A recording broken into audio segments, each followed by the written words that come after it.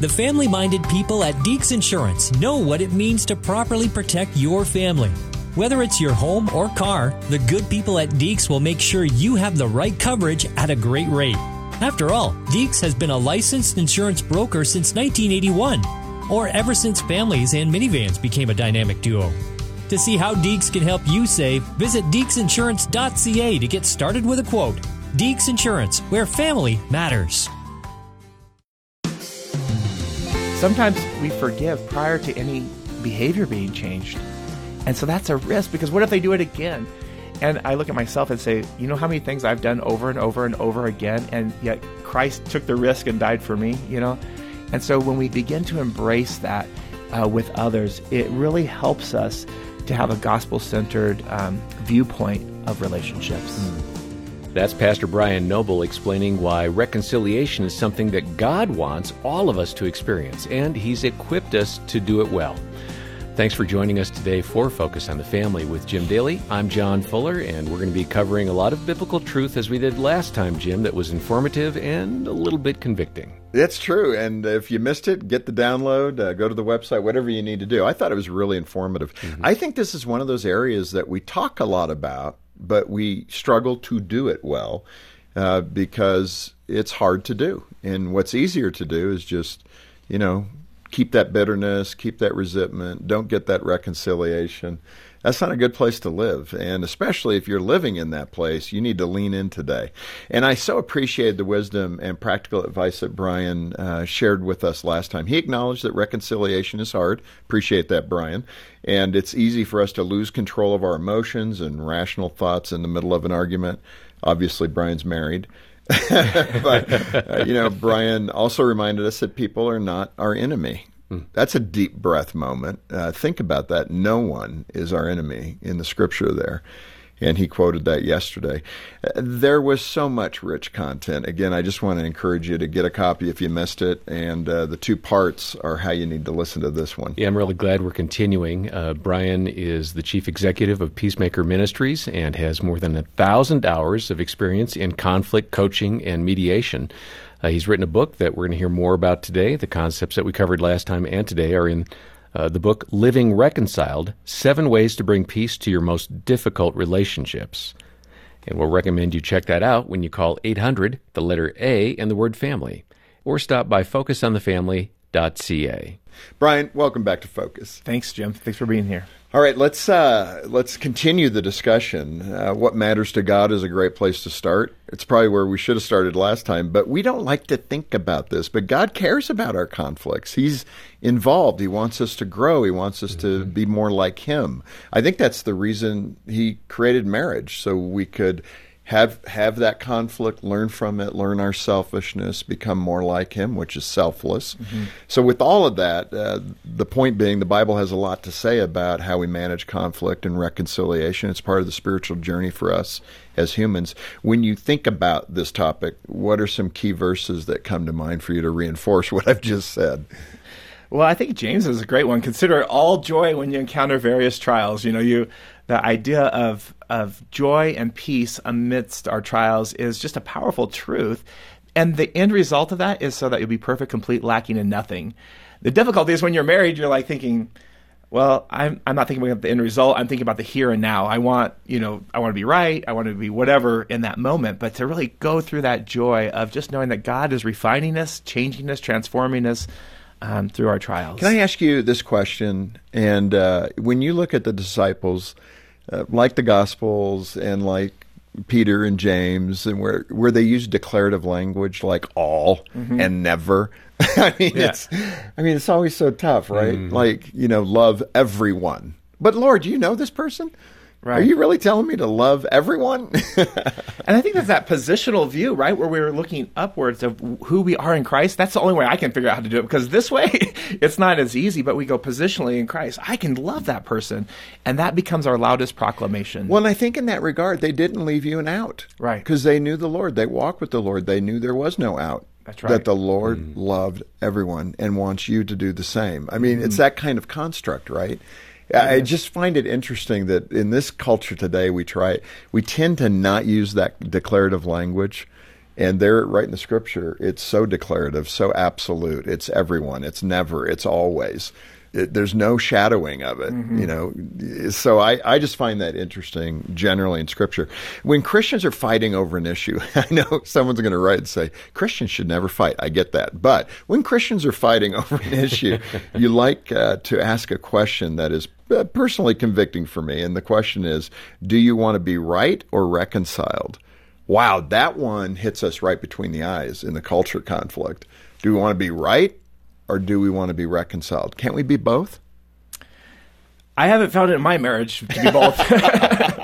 You know, it's like I always say, don't teach your kids these principles because they'll remind you when you want, you know, you're in an argument with your spouse and they'll remind you of your biblical principles, especially if you've written books and stuff.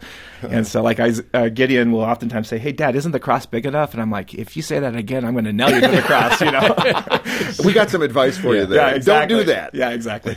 No, but oftentimes, like in my marriage, I want to be right. I want to be vindicated. I want to be respected, all those kind of things.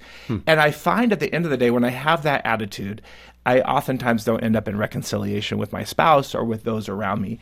And so to really step back and say, what's my end game here? What am I wanting to achieve or get to? And to allow Christ to be the center. And I was obviously, we don't need the listeners to think, don't teach your kids. No, you should teach your kids these Absolutely, things, right? of course. Tongue in cheek. Tongue in cheek. Okay. In the book, you refer to different courageous attitudes, which I love. I can't wait to talk to my own boys about this. And that you say we need these courageous attitudes for reconciliation. One of these is seeing others as brand new. What are you driving at there as brand new? Do you know the number one thing when people call in, they will question someone else's salvation that they're in conflict with. They'll say something like, I'm not even sure if they're a Christian. And it breaks my heart because this person is a child of God, but we demonize or we pull down so much that we lose sight of the big picture, right? Where we go, you know what, that is my brother or sister in Christ. They are brand new. Even though we're having this tension, it doesn't change it. Well, and what's interesting about that's convicting because I think I probably have done that in my life where I go, I wonder if that person's really Christian because you don't see the behavior, the fruit there. Right.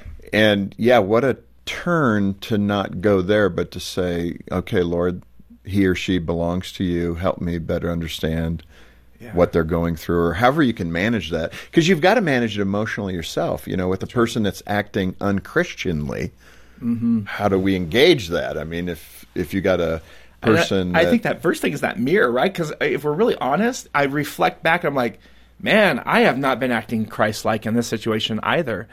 And so we look in that mirror. Now, there are times, and I always want to bring this up, there are times of domestic violence or abuse or hard situations like that. And this is not to blame the victim. That's not what I'm saying. Correct. There.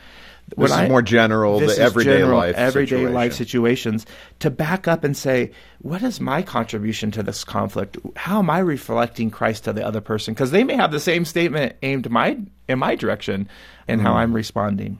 Well, no, that's good, and that's convicting to always act Christ-like so that somebody can see Christ in your actions. Yeah, that's exactly right.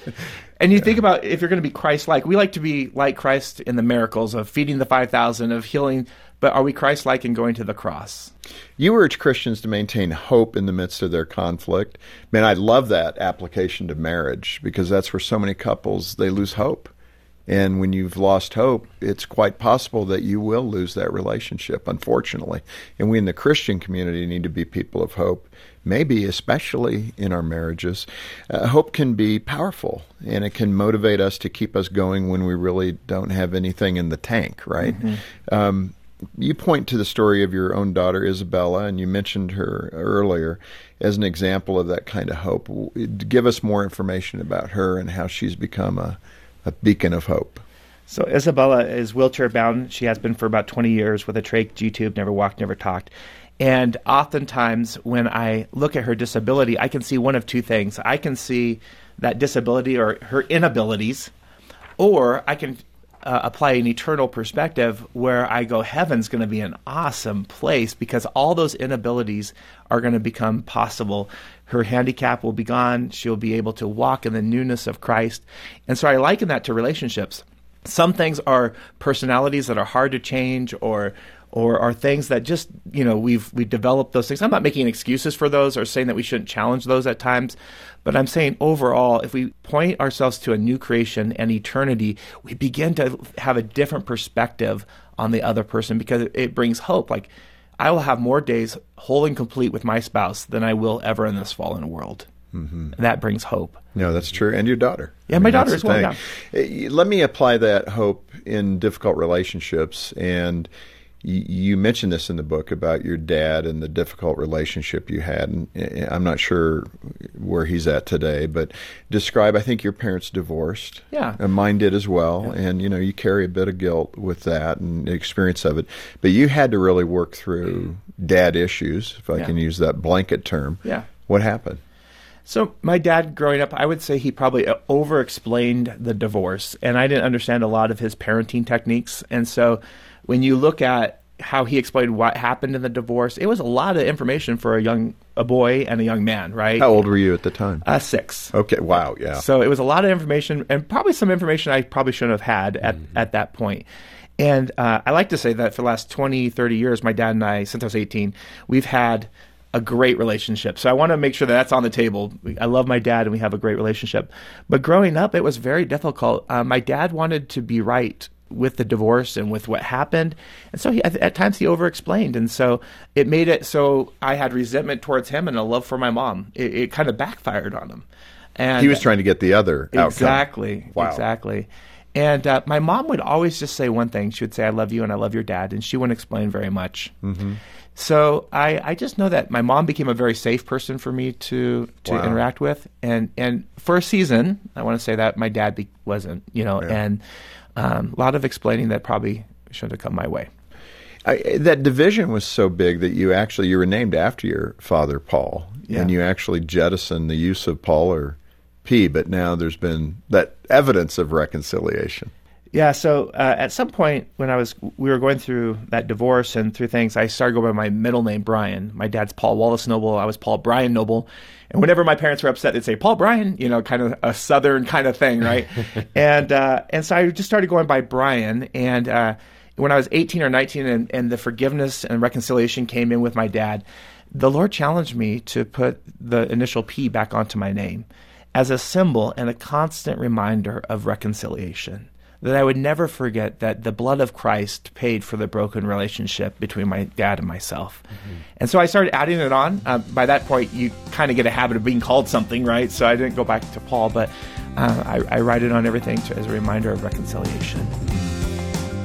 This Focus on the Family broadcast will continue in just a moment. Are you passionate about producing creative content that engages the target audience? Can you develop a theme across multiple and varied pieces? Named one of the best Christian workplaces in Canada, Focus on the Family Canada is looking for a graphic designer to join our dynamic team in Langley, BC. If you or someone you know feels called to serve families while growing in their skills, explore current job opportunities today at focusonthefamily.ca/employment. That's focusonthefamily.ca/employment. Financial Moments with Tom Copeland. Today, most people accumulate too much debt during their post-secondary education and several years thereafter. Student loans, student lines of credit, and credit cards create a phenomenal temptation to borrow and buy. Since 1982, I've counseled thousands of young people, and often I will ask them to review their expenditures over the previous several years, which generally reveals that they spent a lot of money on wants and desires as opposed to needs. In other words, a lot of the debt was unnecessary. Unfortunately, most young people do not realize that debt accumulation can restrict their future options. For example, they may not be able to take a postgraduate degree, or they may not be able to go into full-time ministry, or they may be unable to obtain a mortgage financing when they go to buy their first home.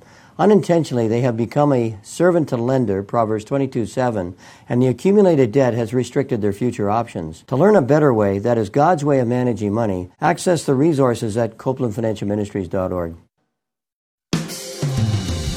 Thanks for listening to Focus on the Family. Let's resume now with the balance of today's programming. Brian, I want to pick up on something you referred to a moment ago, but I don't want the listeners and the viewers to miss this. You mentioned that it's only possible for us to reconcile because of the work of Jesus on the cross. So explain that and how we can be free in that destructive relationship as long as we can forgive and do the right thing. So talk about that. Reconciliation is a spiritual journey. It is. This all began because I don't know how many people say, I just can't be reconciled with someone. And it was like this, almost a victim mentality of can't forgive, can't reconcile. And what they really meant was a reinstated relationship. And I started thinking through the scriptures of how does reconciliation take place? And we just talked about it not being based upon works. And so if it's based upon the work of the cross, not my works, then it becomes a faith journey of embracing the gospel message at the core of my relationships to say, Jesus paid for that break. Hopefully someday I'll have a reinstated relationship with them. I'll be able to walk in that newness of life, maybe on the side of heaven. But for a lot of us, it's going to be on the other side of heaven. You have a metaphor in the book about the wide and narrow gates related to heaven and hell. Explain your application of the gates in the area of reconciliation. Well, I think in the wide gates, we begin to think about those relationships that are easy and that you can just simply have at, I call them kind of like, I don't mean cheap relationships, but you know what I mean? They're just like the howdy, how you doing kind of thing. News, weather, and sports. Yeah, news, weather, and sport kind of relationships. And the narrow gate is really that idea of coming through the lens of Christ for this ministry of reconciliation. And let me give you an example. There's this grandma who has grown kids, and the grandpa has a lot of personality things that he rubs his grown kids the wrong way, right? He's constantly doing things that if we were to write them down and look at them, we think, wow, that doesn't seem right. But we've talked about them, we've worked through them, we've gotten good traction. But the grandma is kind of stuck in this position, like, how do I love my husband and how do I love my grown kids? I want relationships with both, even though they're not reconciled with the grandpa. And so you start thinking about how do I do it? Do I take the wide road that's just kind of surface level? Or do I take that narrow road, which is authentic with my husband and transparent and calling him out on his stuff, you might say, in a compassionate way, and also take the narrow road with my kids, my grown kids, and doing the same? And that's where it becomes hard. I think we tolerate spiritual immaturity way too much instead of really challenging each other to forgive and to release all bitterness, anger, and that kind of thing. Some of that, Brian, it seems like risk is a factor here, and we haven't talked about it. I don't know if you address it. I didn't see it. But I think part of the problem we have is just we're going to risk something, whatever that might be, risk of relationship, especially in the family breaks that we may have with our adult children, etc. So we take the narrow gate. There's a risk to that. There is. But I would assume you would say oftentimes Jesus is going to want you to take that risk because we're risk adverse. We don't want to do that. And the Lord's, we don't want to confess our sin. There's a risk in that. Right. And it's that kind of category where He's pushing us to risk because there's something that will blossom that is good. Mm-hmm. We just can't see it. That's exactly right. When you think about those risks of forgiveness, it's a risk because it takes faith, right? Sometimes we forgive prior to any behavior being changed. And so that's a risk because what if they do it again? And I look at myself and say, you know how many things I've done over and over and over again, and yet Christ took the risk and died for me, And so when we begin to embrace that with others, it really helps us to have a gospel-centered viewpoint of relationships.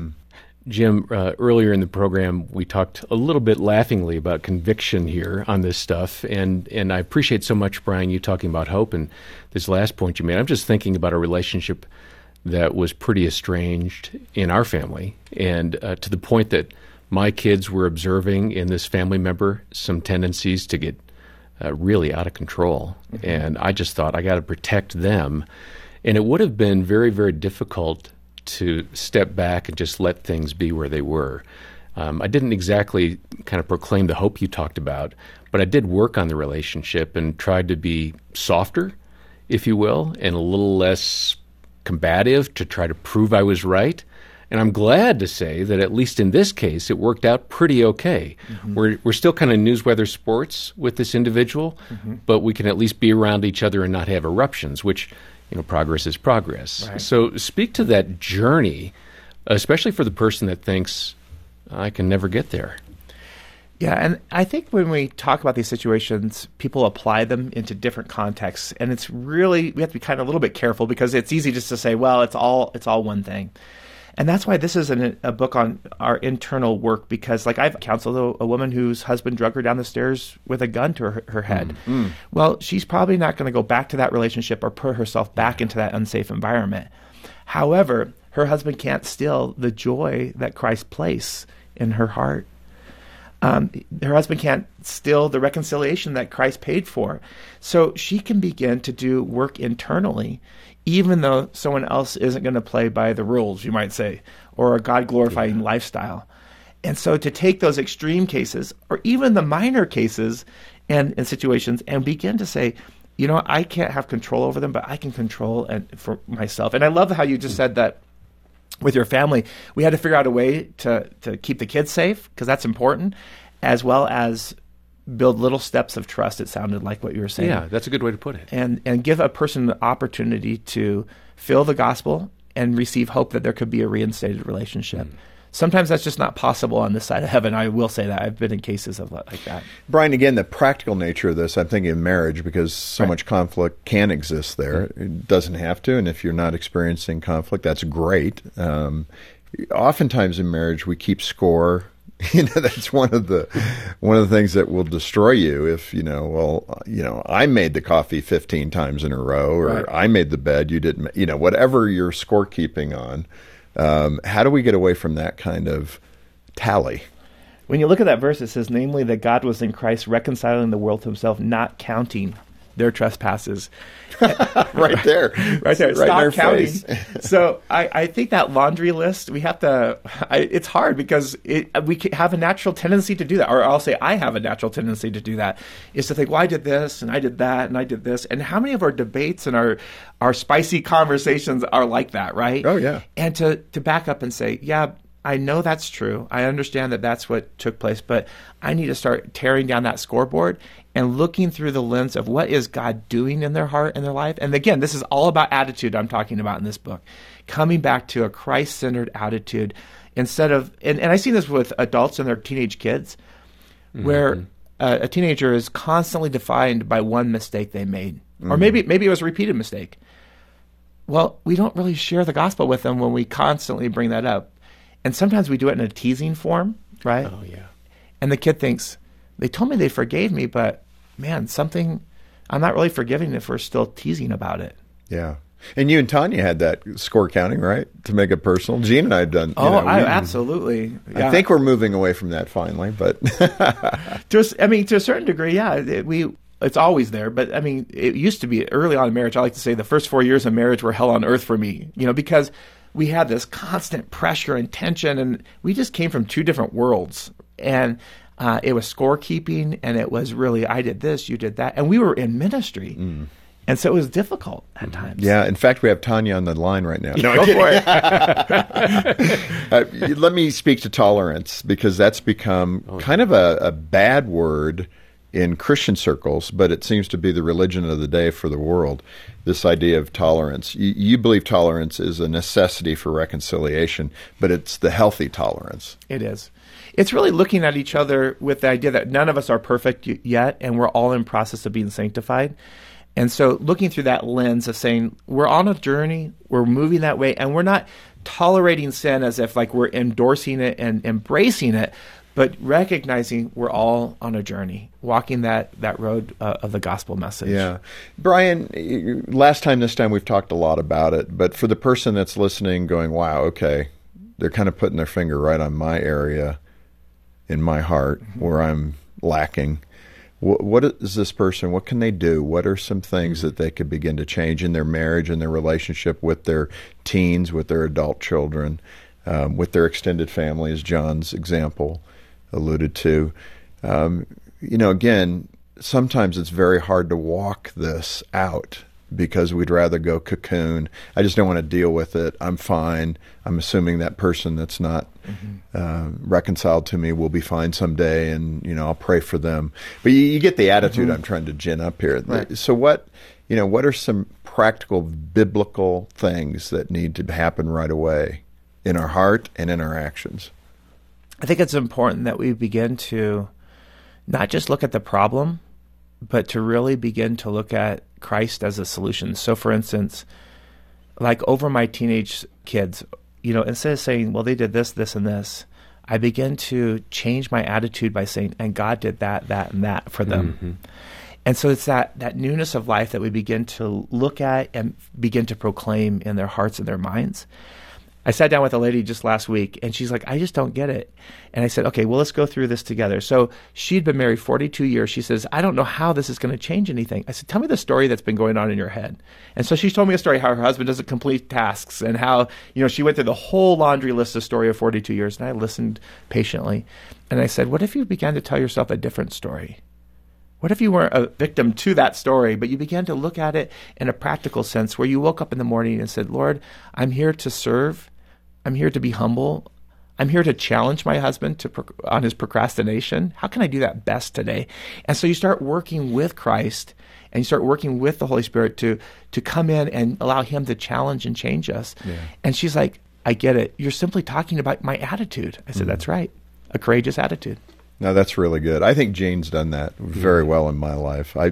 She probably has done a better job at that than I've done for her in that way. So this is a good reminder for me to look into ways that, I can do that better. And I hope that's the same for everyone. That's why this topic is so good, living reconciled. And Brian, it's just been wonderful to have you back these last couple of days. Thank you for being with us. Thank you.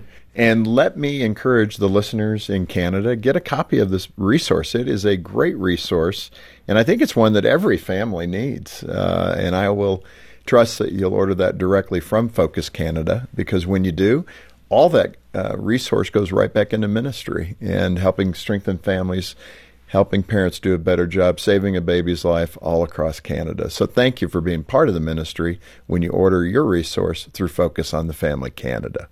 Join the support team here at Focus on the Family. Donate as you can, and you can do that when you stop by focusonthefamily.com/broadcast or call 1-800, the letter A in the word family, 800-232-6459.